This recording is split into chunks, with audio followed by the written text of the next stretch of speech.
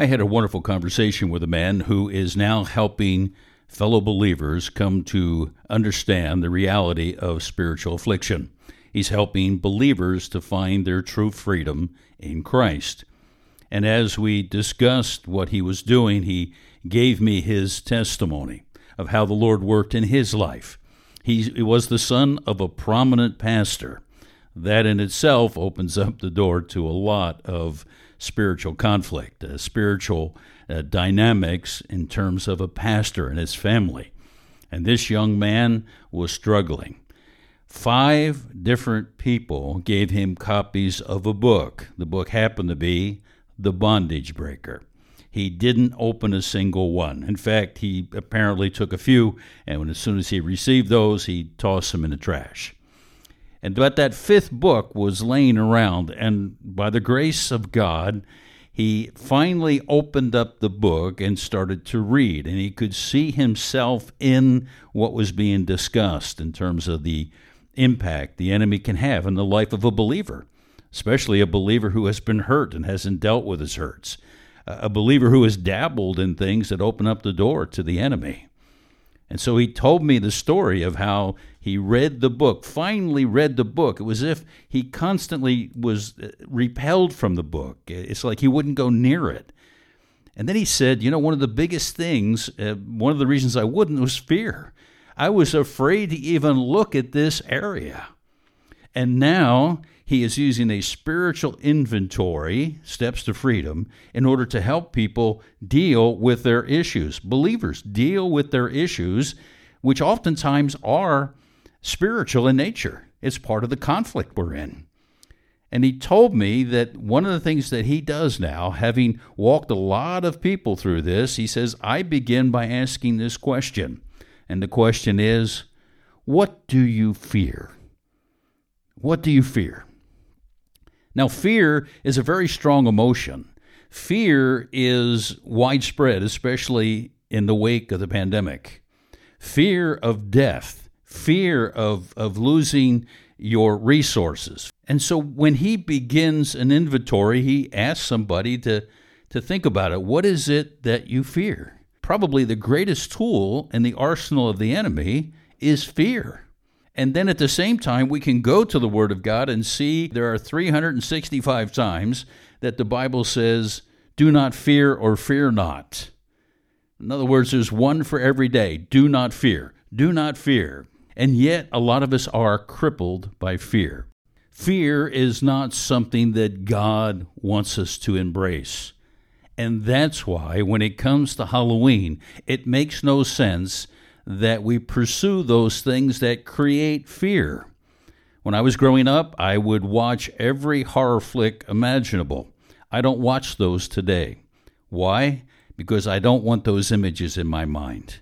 When it comes to Halloween, fear is something that the enemy uses and promotes, and it's detrimental. Dr. C. Fred Dickinson has helped hundreds of believers find freedom in their walk with Jesus Christ, freedom from the attacks of the enemy.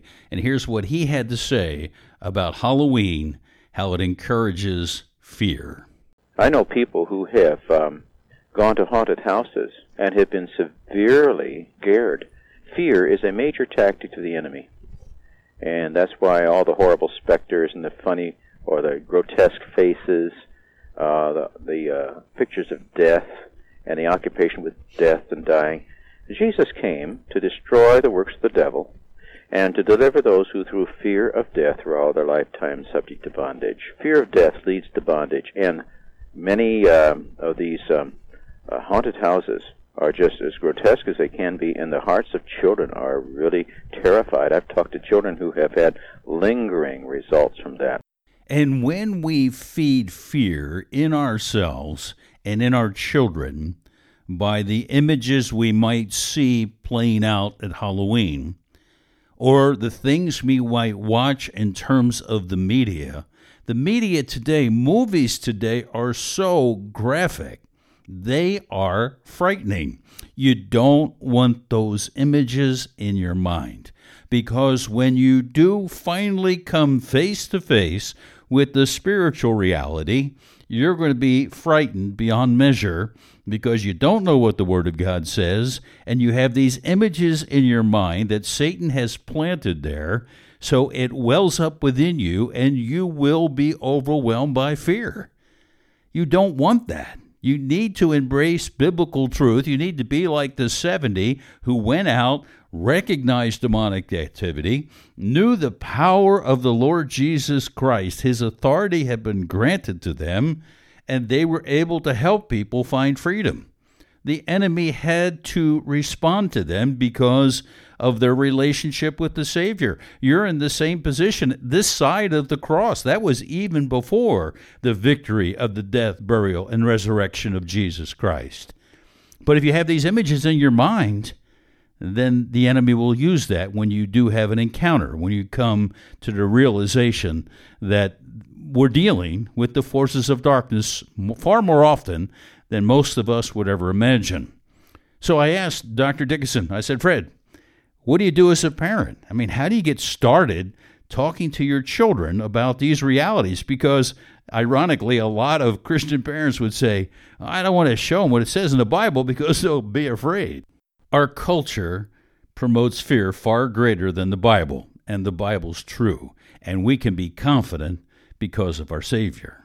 Well, I think the first thing is to talk about the character and the nature of God to our children. He's a loving Heavenly Father who really wants for us the best. He's in control of everything, sovereign. He's concerned for everyone, gracious, and He wants us to have the best that He has for us. And so He's given us the Bible to lead us in the way. First of all, to trust Christ, as the Bible says, and then to forsake evil. The Bible says, you who love the Lord hate evil. And Ephesians chapter 5 tells us, in verse 11, have no fellowship with the works of darkness, rather expose them. And so we have a responsibility in the home to expose Halloween for what it really is. Then substitute something for them that is not, maybe even on the same day. Promise them something wonderful. Take them away from it all. And if they do decide to let them participate in some sort of a costume party, which may be innocuous, pray for them, for their protection, and let them be somebody funny and helpful, or perhaps somebody good and encouraging. Anything we can do to teach people about the reality, not instilling fear, but instilling the concept of God, God's goodness and graciousness, and the reality of evil, and that Jesus is the victor over all of this. Start out by saying we must teach them about the character and nature of God. Then we must substitute some other thing along this line. Then we have to teach them of the deliverance of Christ from these things, that these things are really going on today. These things are happening today, and we need to understand that. We are told in the Word of God that Satan has blinded the minds of the unbelieving. If we can't see that reality in this day, when we are in a world in which things that are absolutely bizarre are being embraced by people, they are incredibly deceived. And that's why we have got to teach our children, and we've got to do so at a very young age. They need to know that the Lord Jesus Christ is the all-powerful, sovereign God who will take care of them, and that we should not dabble in darkness at any level. Let me share with you an important example. Mark Bubeck, conservative Baptist pastor, a wonderful man, sweet spirit, who came to recognize this reality in his ministry, and out of that experience wrote a number of books, all of which are worthy of your time. He's written books like The Adversary, Overcoming the Adversary. He shared a story with me on a broadcast where I interviewed him. Dr. Bubeck is now with the Lord and enjoying his reward. And Dr. Bubeck told this story about his daughter, who was not even yet a teenager. Our daughter, when she was about 11 years of age, began to have severe panic attacks, nausea attacks, especially that would come on her as she was going to sleep at night. the Lord was just beginning to lead me into an understanding of spiritual warfare at that time. I could pray over her, just cover her with the protection of Christ, and she would be immediately relieved. But as time went on, we had to do a little more serious confrontation to break that. In the process of time, she told me that she had engaged in playing with a Ouija board on one or two occasions at a slumber party of Christian kids. Then also they had experimented with little seances and levitation. And just that much can open a person's life to some real harassment from the kingdom of darkness.